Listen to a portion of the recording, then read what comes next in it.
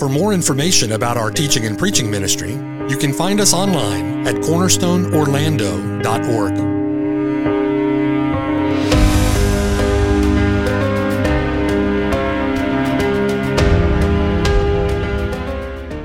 The following sermon has been brought to you by Cornerstone Orlando, making disciples for the glory of God.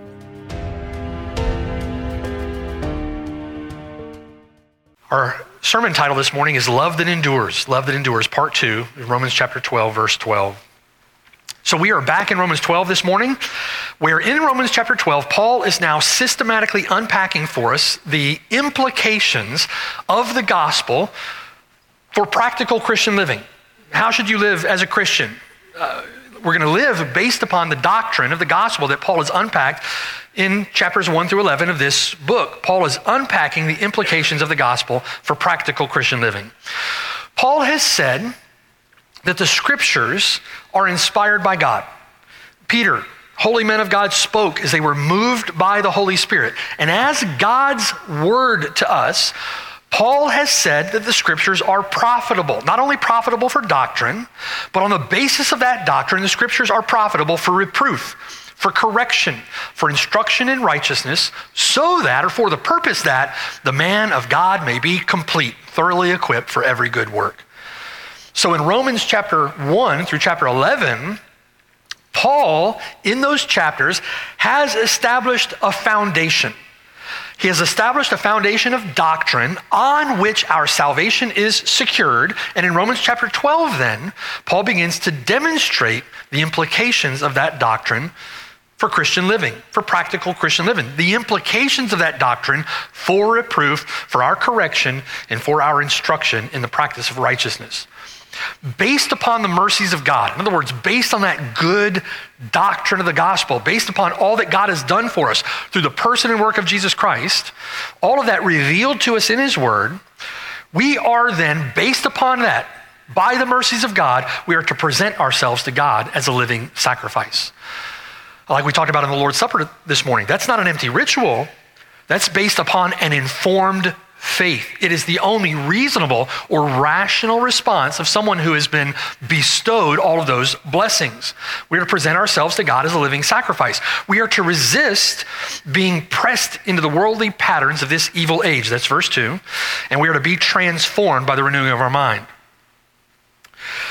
That will be manifest, that transformation, that renewal, that living sacrifice, that will be manifest first and foremost in our relationship to the Lord's church. And that's where Paul begins with his practical implications. It'll be manifest in our relationships to one another as brothers and sisters in the household of God. In consideration of, or by the mercies of God made evident to us in his word, we're going to conduct ourselves with humility. Verse 3. We're going to acknowledge the Lord's wisdom in placing us in the church. The Lord has done that, verses 4 and 5. We're going to labor for the edification of the Lord's body with the gifts that he has given us. That's verses 6 through 8. We're going to love one another as he has loved us, verses 9 through 13. We're going to love one another with a sincere, a genuine, a Christ-like love, with a love that does not fail. Love from the heart. And as we've described, love that is focused upon another person with affectionate warmth or delight, such that you think, speak, and act with enduring commitment and self-sacrificing devotion to that other person's biblical and spiritual good. It's that kind of love that Paul is commanding, that he's enjoining here in the text. It's in this way, brothers and sisters, laying a foundation of doctrine, chapters 1 through 11, and now exploring or unpacking the practical implications of the gospel for Christian living in chapters 12 through 16. It's in this way that Paul draws a straight line between doctrine and Christian living. Doctrine and the Christian life. A straight line between doctrine and being complete, thoroughly equipped for every good work. The doctrine of Romans 1 through 11 and the implications of Romans 12 through 16. If you think about that connection, we've talked about that connection a lot. We could not possibly overstate the importance of making that connection, okay? James describes it as a matter of life and death. James says we are to receive with meekness, with humility. We are to receive with meekness the implanted word, which is able to save our souls. And in context, that word is the word of the gospel, that word by which in James chapter 1, he has brought us forth. And then having received with meekness that implanted word, we are to be doers of that word and not hearers only, deceiving ourselves. James says, if anyone is a hearer only and not a doer of the word, quoting from James chapter 1, this one's religion is useless. It's useless. In other words, that doctrine, that revealed truth, must have an impact on the way that we live, on the way that we love, on the way that we serve. I would submit to you, brothers and sisters, it's only God's revealed truth that is going to have that acceptable impact on the way that we love, on the way that we worship, on the way that we serve. We have to have our faith informed by God's word. And here's the point. Is our understanding, is our embrace of all that Paul has taught us in Romans chapter 1 through Romans chapter 11, is that going to transform us, transform our thinking? Is it going to transform how we serve the Lord and how we love one another in Romans chapter 12? Is it going to do that? Absolutely, it's going to do that. Paul says that it will. Paul says that it must. By the grace of God, in consideration of the mercies of God, the person and work of our Lord Jesus Christ revealed in his word, it must have an impact on how we love one another, how we serve in the Lord's church, how we serve the Lord as part of his body. That doctrine, the truth of his word, is the foundation upon which we will present our bodies as a living sacrifice. The Spirit of God uses the means of his implanted word to sanctify us from this world, to transform us by or through the renewing of our mind, to fuel, to motivate, even to compel or constrain our service to his body and our love for one another. That said, you must be born again, you must be indwelt by the Spirit of God, and you must have the word of Christ dwelling in you richly. Indwelt by the Spirit, born again, a new heart, right? The word of Christ dwelling in you richly, you will be transformed. God is seeing to it. He has predestined us to be conformed into the image of his Son. The word of God, think with me, brothers and sisters, the word of God must make its way in through your ear gate or in through your eye gate. It must make its way into your mind. In our mind, it must become the raw material of our meditation. It must become the subject of our reason. It must become the content of our understanding. Received with meekness, welcome not as the mere word of men, but as it is in truth, the word of the living God. It must take root in the heart. Who he is, what he has done, as revealed in his word, must become the content of our delight, must be embraced in faith as true. And it's through that means, the means of his word, applied in the heart by the Spirit, that we then resist conformity to this world, that we resist being pressed into the patterns of this evil age. It's through that means that we are transformed by the renewing of our minds, that we learn to serve and love and live as we ought in conformity or in adherence to Romans chapter 12. So it's got to get into your mind, into your heart, through your ear gate, through your eye gate. Faith comes by hearing, hearing by the word of God. So does that mean then for the Christian, does that mean that a better understanding of justification by faith alone from Romans chapter 4 is going to directly impact how we love one another in Romans chapter 12? You better believe it does. Absolutely it does. It most certainly will.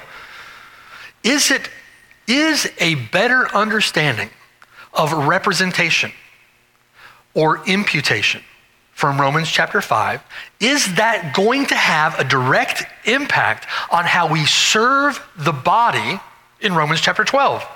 Absolutely it will. There is a direct line between the two. Absolutely, that is the case. We must learn. We must understand. We must embrace these truths through faith. We've got to get it in us. right? You've got to be vitally connected to the vine, and you are vitally connected by his Spirit through the word.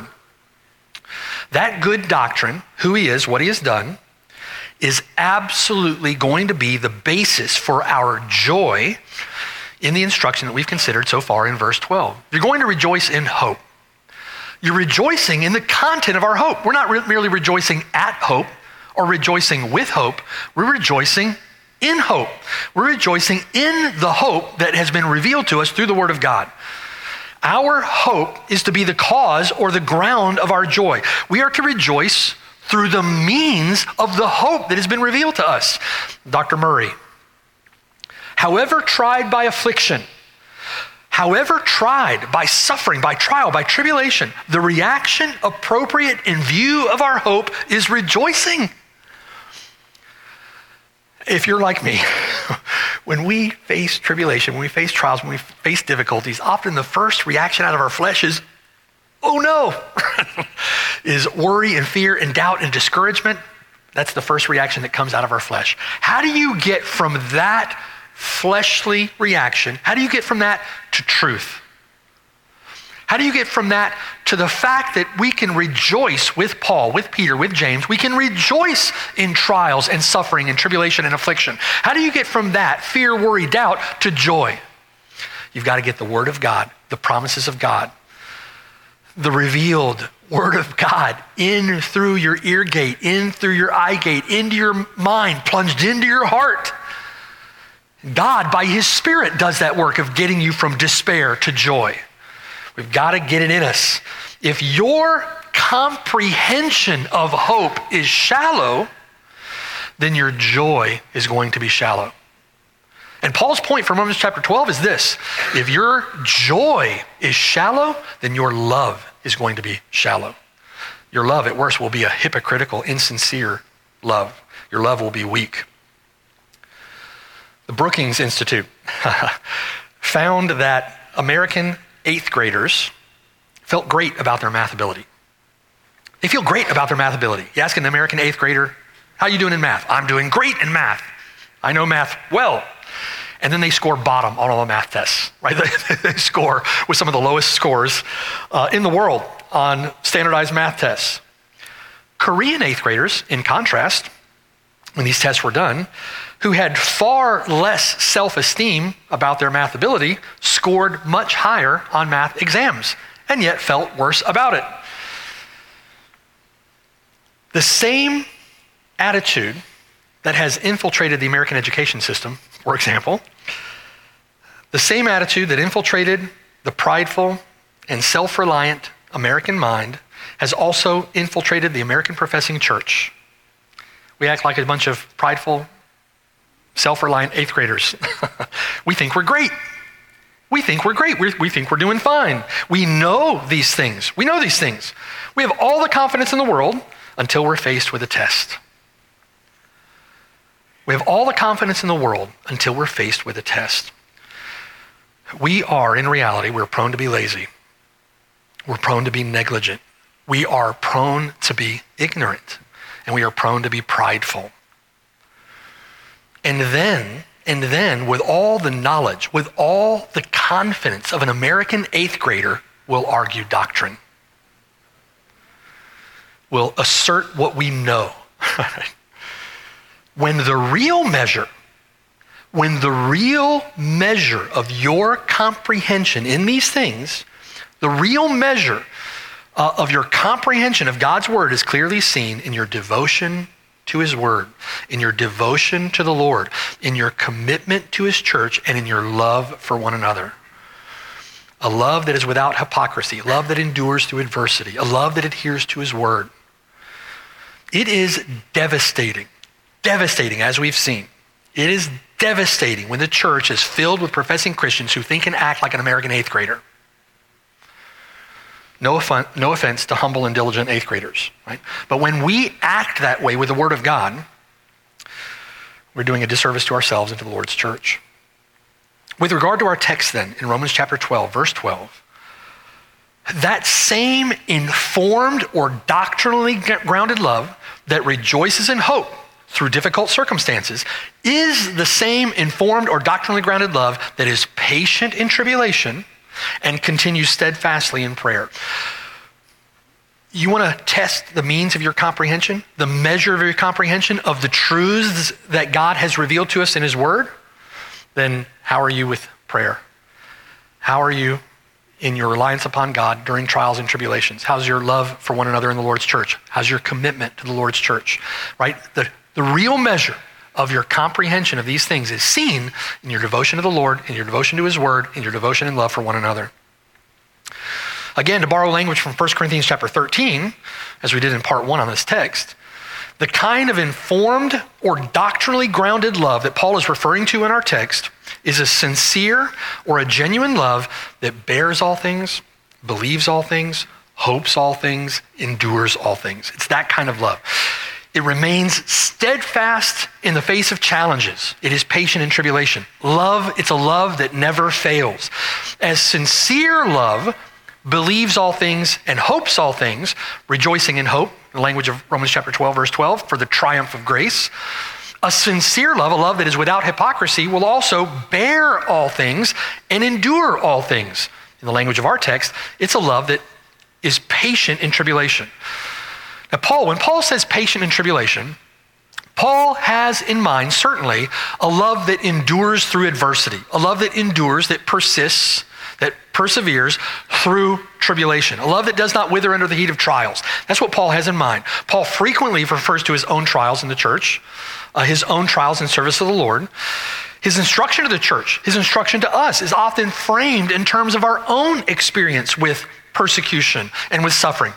And Paul reminds us, Acts 14:22, that it's going to be through many tribulations that we must enter the kingdom of God. You and I are going to face suffering. We are going to face trial. There are many who would like you to think that we're going to escape tribulation. We're not going to escape tribulation in this life. We're going to go through tribulation. We need to endure. We need a faith that perseveres. We need a love that endures. So Paul certainly has in mind a sincere love, a love without hypocrisy, that is patient in tribulation, a love that endures through trial, a love that weathers the storms of suffering that we're going to face in the Christian life. However, more particularly and more in context, Paul specifically has in mind the trials that arise in our relationships to one another in the Lord's church. That's the context that Paul is speaking in right now in Romans chapter 12. The context of our relationships to one another in the Lord's body as members of the Lord's church. Our love must be steadfast. Our love must endure not only the tribulations or the assaults that we'll face from those outside of our church. Our love must be steadfast. Our love must be patient, enduring the trials, enduring the tribulations we're going to face in our relationships with others inside the Lord's church. That's specifically the context that Paul is speaking of. And when you think about that, that instruction is very practical, isn't it? We are going to offend one another. When you do a lot of talking, you're going to offend all the time. We're going to sin against one another. Wrongs, real or imagined, right? Offenses, real or only perceived. We are going to disagree. There is going to be conflict. We are sinful people under the same roof. We're members of the same body. There is going to be conflict. And a sincere love, a love that is without hypocrisy, a love that is free from the stain or the stench of hypocrisy, is a love that is patient in tribulation. It's a love that bears long with the faults in our brothers and sisters. It's a love that bears long with offense. Oftentimes, as Peter would say, it passes over in silence. It covers a multitude of offenses that we endure as much as we commit against others. It's a love that endures tribulation.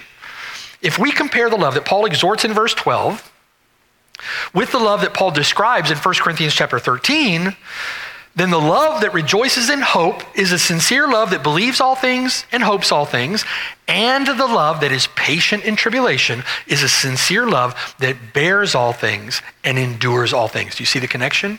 It helps us to define what Paul is talking about in Romans chapter 12.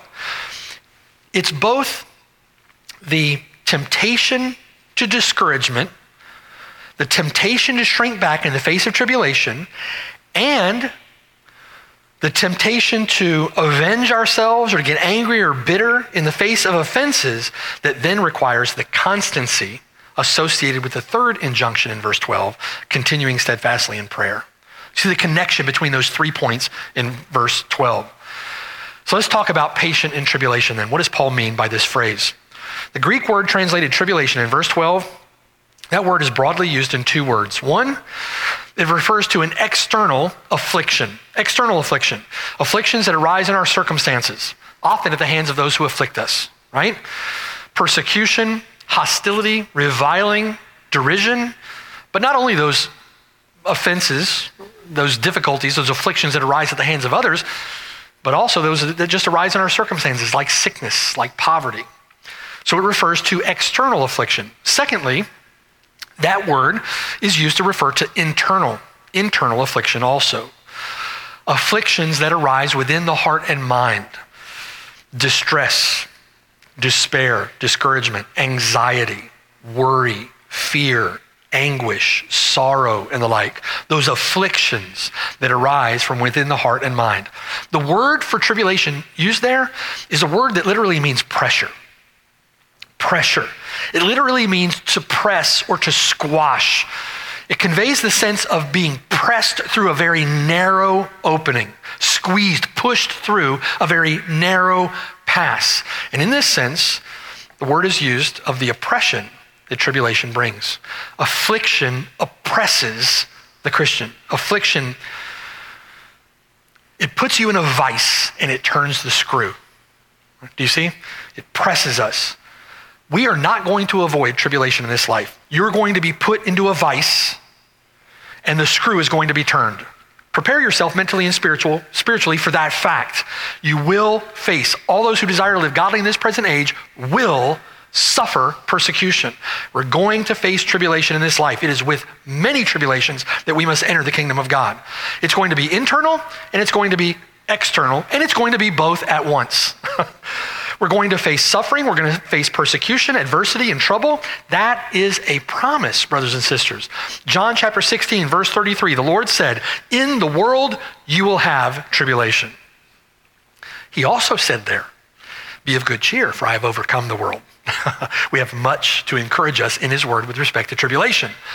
Acts 14, as we've already said, it's through much tribulation that we must enter the kingdom of God.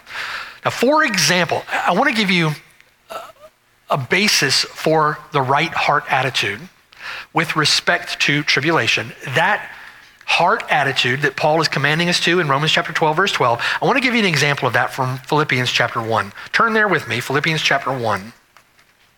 A few letters to the right. And look there beginning in verse 27. Philippians chapter 1,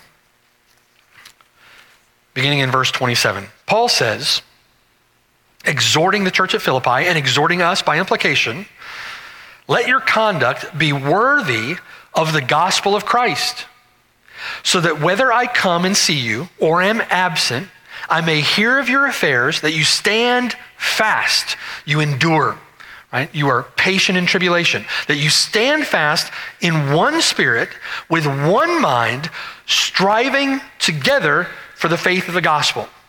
Well, no, the Christian life was supposed to be easy.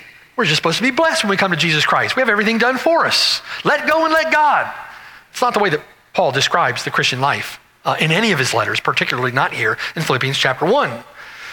We are to strive together for the faith of the gospel. Our conduct is to be worthy of the gospel of Christ. Verse 28. And here's how we're to conduct ourselves. By the mercies of God, or in light of all that God has done for us through the gospel of our Lord Jesus Christ, we are not to be in any way terrified by our adversaries. Well, why is that the case? Because we trust the Lord when we're faced with adversaries. Amen? God is our strength. He is the one who fights our battles for us. In him we find refuge. We're not to be in any way terrified by your adversaries, verse 28, which to them, those adversaries, the fact that we're not terrified by them is evidence to them of their perdition, but is evidence to us of salvation, verse 28, and that as a gift from God.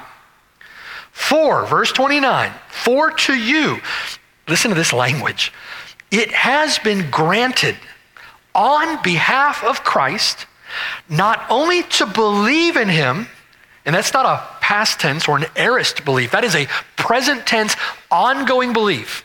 Do you believe in the Lord Jesus Christ? Have you put your faith and trust in him? It has been granted to you to believe in him. It is being granted to you even now. We don't hold that in and of ourselves as a personal possession. That is from God. That is a gift of grace. That is a work of his Spirit that you continue to believe. Who is it that preserves you in the faith? God does by his Spirit. Right? It has been granted to you. It is a gift of his grace that you continue, ongoing, present tense, believe in him. But also, verse 29, to suffer for his sake. Also, present tense, ongoing, having the same conflict which you saw in me and now here is in me. Notice from the text, ongoing faith and ongoing tribulation are inextricably connected, inextricably linked. It has been granted to you not only to continue believing, to believe, to continue to believe, and to future believe. Not only has it been granted to you to believe, it has been granted to you as a gift of God's grace on behalf of the Lord Jesus Christ and for his sake, it has been granted to you to suffer. Ongoing faith and ongoing tribulation are inextricably linked in the Christian life. Notice, first, it has been granted, charizomai. The root of that word, has been granted, is the word from which we get grace.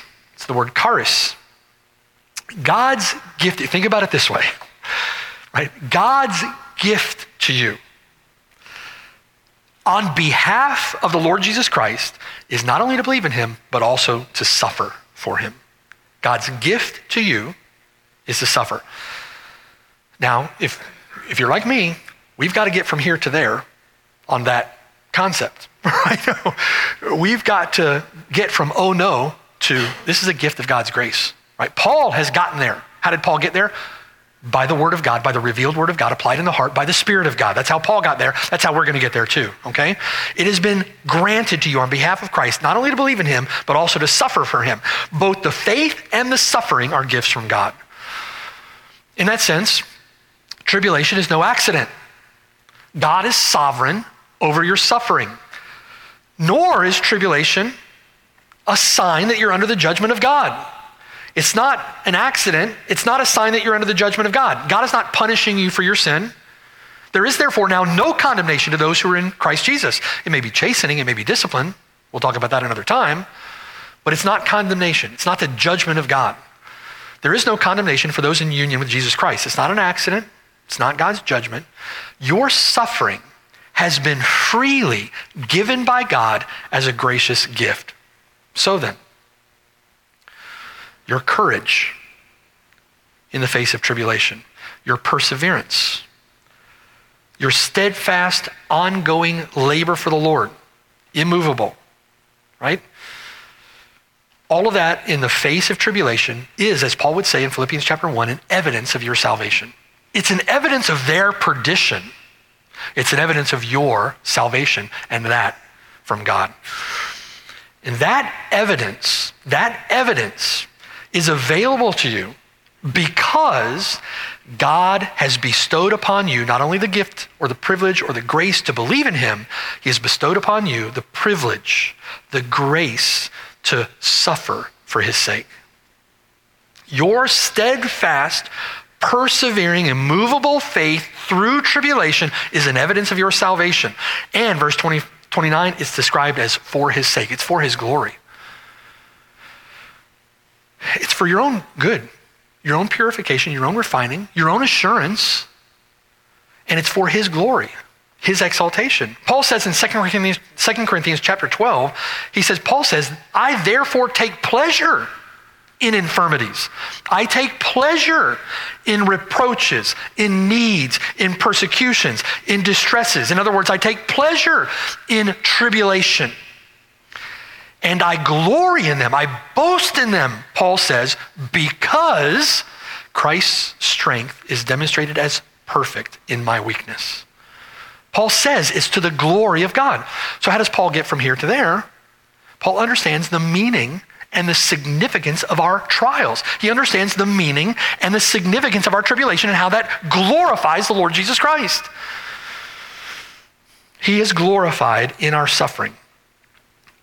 Paul didn't enjoy affliction, right? He didn't take simple pleasure in being afflicted. Paul's joy was found in the meaning and in the significance of his suffering. That's where Paul's joy was grounded. Flip the page to Philippians chapter 3. Philippians chapter 3. A gracious gift has been given to those who believe. That is the gracious privilege of suffering with him and for him in this world. And Paul understood that as a gift. That is such a gracious gift, a gracious privilege, that in Philippians chapter 3, verse 7, Paul would say this: what things were gained to me? All these things that were once gained to me, all these things that I once took pleasure in, I have now counted as loss for Christ. Yet indeed, verse 8, I also count all things loss for the excellence of the knowledge of Christ Jesus my Lord, for whom I have suffered the loss of all things and count them as rubbish that I may gain Christ. He suffered the loss of all things and counted them as minor, counted them as rubbish, counted them as nothing on the scales, so that, or for the purpose that I may gain Christ and be found in him, not having my own righteousness, which is from the law, but that which is through faith in Christ, the righteousness which is from God by faith, and so that I may know him and the power of his resurrection and know the fellowship of his sufferings, being conformed to his death. Think about that with me.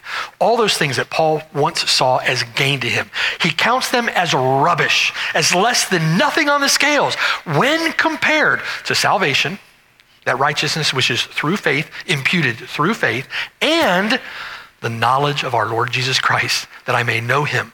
The power, the same power that was at work in Christ when God raised him from the dead, is at work in you who believe, right? Paul says, and that he may have fellowship with the Lord Jesus Christ in his sufferings, being conformed to his death, if by any means I may attain to the resurrection from the dead. Paul considered it a gift to suffer with and for the Lord Jesus Christ.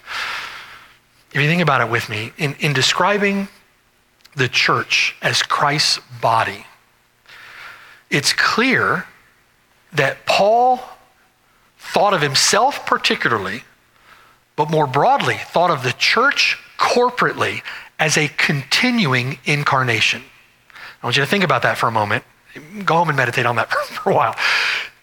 Paul, speaking of himself particularly, but thinking primarily of the church corporately, in addressing the church in her suffering, in addressing the church in her persecution, in her union with Jesus Christ, Paul thought of the church corporately as a kind of, or as a type of continuing incarnation. And that is expressed in that metaphor of the body.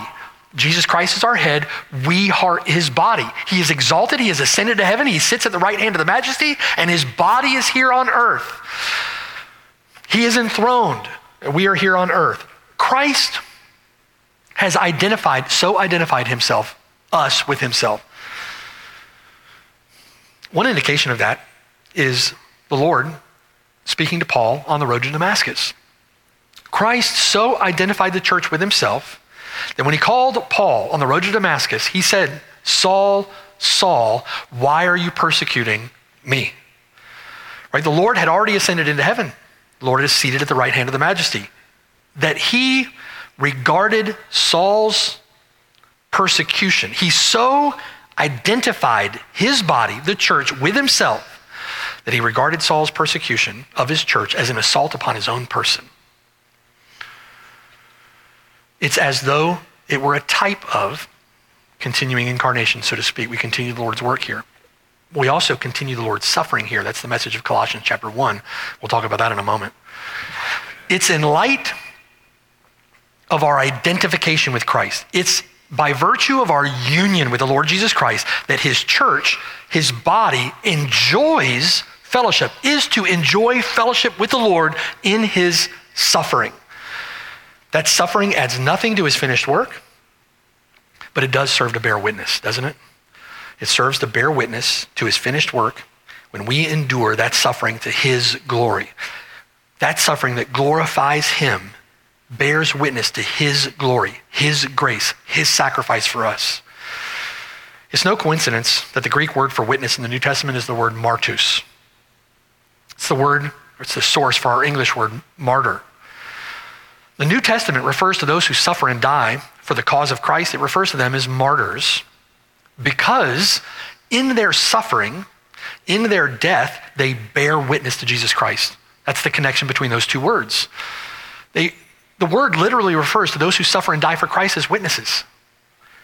In the language of Romans chapter 12, verse 12, they are those who are rejoicing in hope, patient in tribulation, continuing steadfastly in prayer. The word there in Romans 12:12 for patient refers to persistence.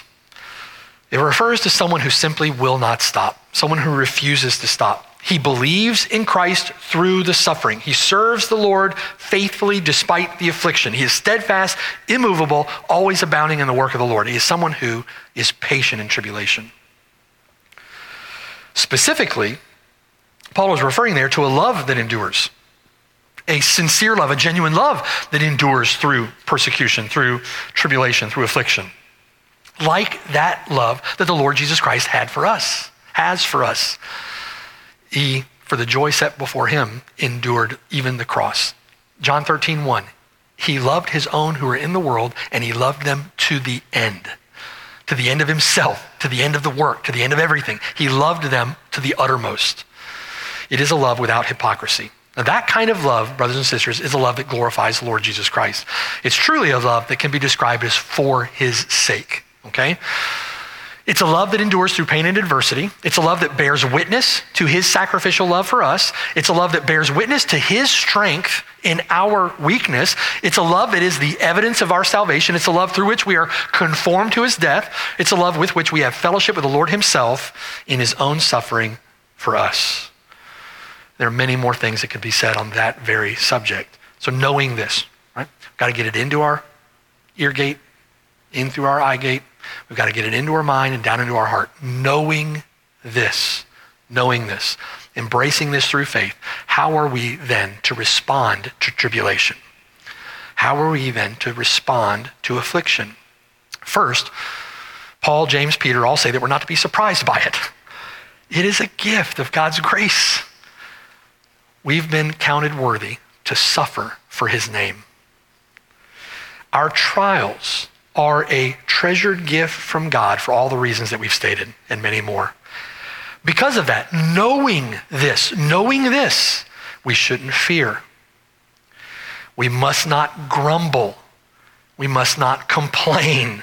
We cannot fold or crumble under the weight or under the pressure of them. To respond in any of those ways is not to glorify the Lord Jesus Christ in our suffering, is to fall short of his glory in our trials. And how do we get from fear and doubt, discouragement and worry to where Paul is, desiring to fellowship with the Lord in his suffering? How do we get from fear and doubt to desiring that fellowship with the Lord? Paul could actually respond to his suffering with joy. Paul, James, Peter all command us to respond to our trials with joy.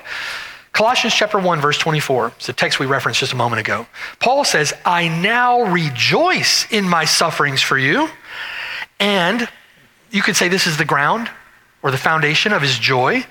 He fills up in his flesh what is lacking in the afflictions of Christ for the sake of his body, which is the church. Paul thinks of himself as a type, if you will, of a continuing incarnation, as the body.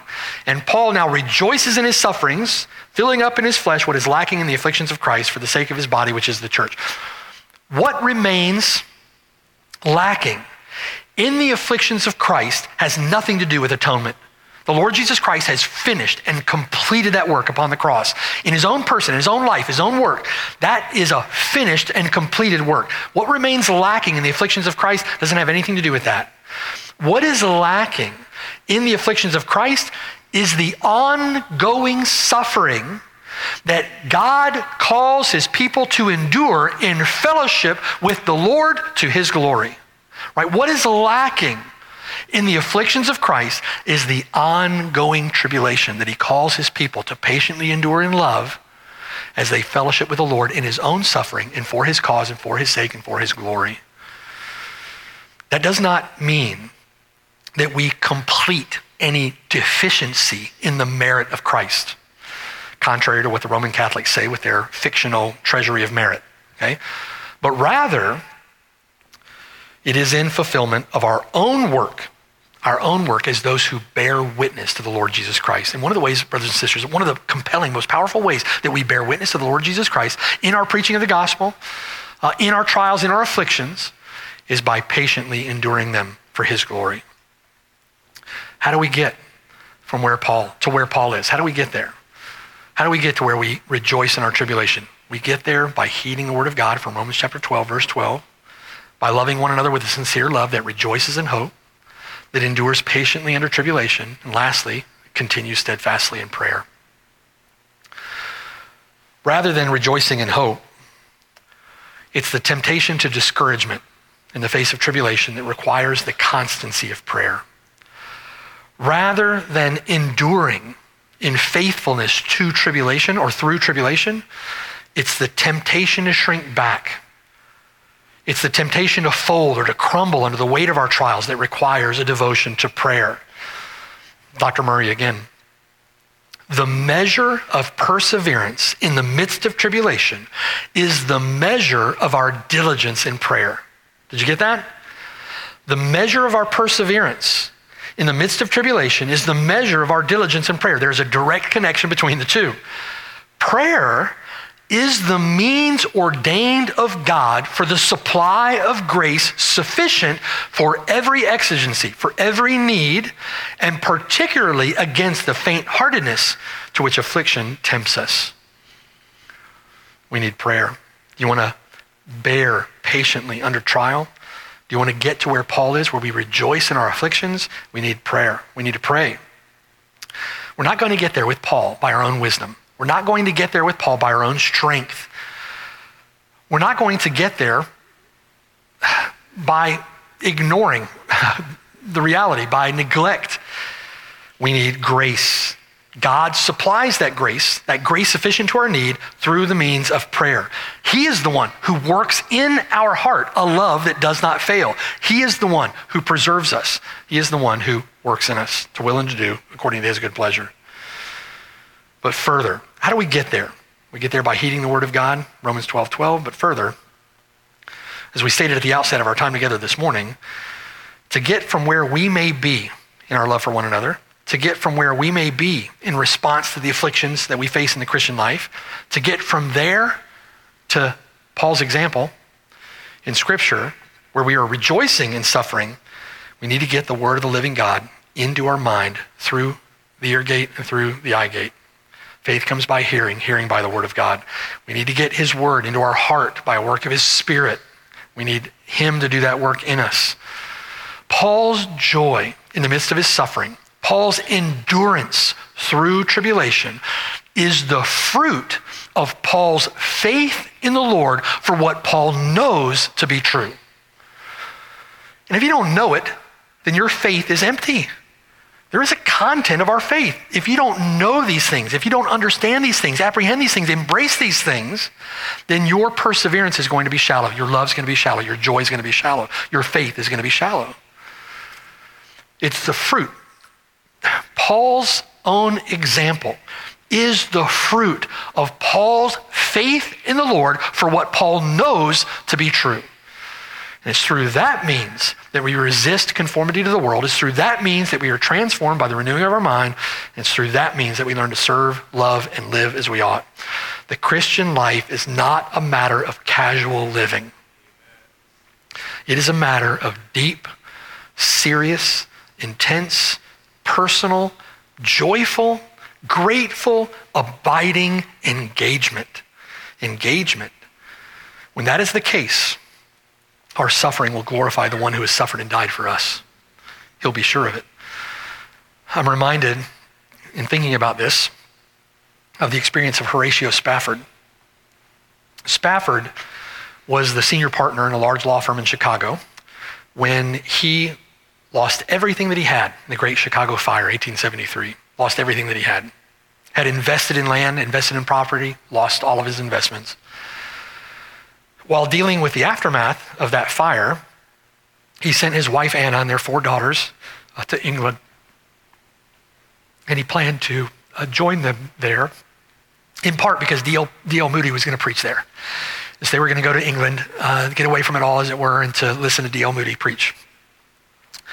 While crossing the Atlantic, the ship was struck by another vessel, killing 226 people and Spafford's 4 daughters. His wife, Anna, when she finally arrived in Wales, she sent a telegram to Spafford that simply read, "Saved alone."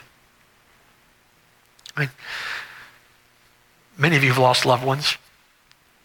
Many of you, even now, right now, are going through tremendous difficulty with loved ones. On his trip to Wales to meet his wife, the captain alerted Spafford of the very place where the ship was struck and his 4 daughters were drowned.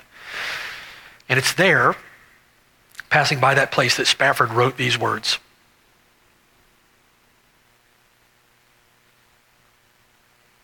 "When peace like a river attendeth my way, when sorrows like sea billows roll." You see the contrast between the two, right? When peace, in peace or in sorrow, when peace like a river attendeth my way, or when sorrows like sea billows roll, whatever my lot, thou hast taught me to say. Taught through his word, taught through experience, applying his word. Thou hast taught me to say, it is well with my soul. Anna, his wife, would have 3 more children. One of them, a young son at age 4, would die later of scarlet fever. And yet through all of that, the testimony is that Spafford's faith endured, that he was patient in tribulation. That response of faith, it is well with my soul. That response of faith, Paul's response in faith of taking joy in his trials, knowing that Christ's strength is perfected in his weakness.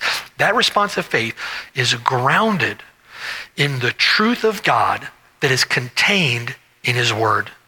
It is grounded in the truth of God, unpacked by Paul in chapters 1 through 11, so that in chapters 12 through 16, we might have a ground for our Christian life, a ground for joy, a ground for hope, a ground for endurance, a ground for perseverance, a ground for love. That truth, having been received with meekness into the mind, is planted then in the heart by a work of God's Spirit. And it's in consideration of the mercies of God lavished on us through the gospel and embraced through faith that we then come to present ourselves in gratitude as living sacrifices to God. Those who count all things loss for the excellence of the knowledge of Christ Jesus, those who rejoice in their fellowship with him in his suffering rather than being plunged into despair over our tribulations, those who will follow him through tribulation, those who will follow him through persecution, those who will follow him even to the death, knowing, right? 2 Timothy chapter 2, verse 11, that if we died with him, we shall also live with him. That is our hope. And if we endure, Paul says there, we shall also reign with him. We are to be patient in tribulation. We are to rejoice in hope. Continue steadfastly in prayer. Amen? Pray with me. Father, help us to do it. Lord, we confess and acknowledge that it is impossible in and of ourselves to endure in that way. But we rejoice, we exult in the truth that you are the one who preserves us. By your grace, by a work of your Spirit, through the means of faith, you, Lord, will preserve us. And we are grateful for that. We rejoice in that. And we then, Lord, with the Apostle Paul, with others, may say that we don't fear those who can merely kill the body. We fear our living God, who can not only destroy the body, but both body and soul in hell. And we love you. Thank you, Lord, for your provision, the provision that you've made for our sin through the person and work of our Lord Jesus Christ. And we grateful, Lord, for the fact that having not spared him, but delivering him up for us, you have freely also given us all things and have promised to work all things together for our good. We're grateful to you for these precious promises. Help us, Lord, to lay hold of them by faith, that the truth of your revealed word would find its way in our ears, through our eyes, into our mind, down into our hearts, there applied by your Spirit, that we might live and love as you have commanded us to in a way that is worthy of the gospel, for the glory, for the sake of our Lord Jesus Christ. In whose name we pray. Amen.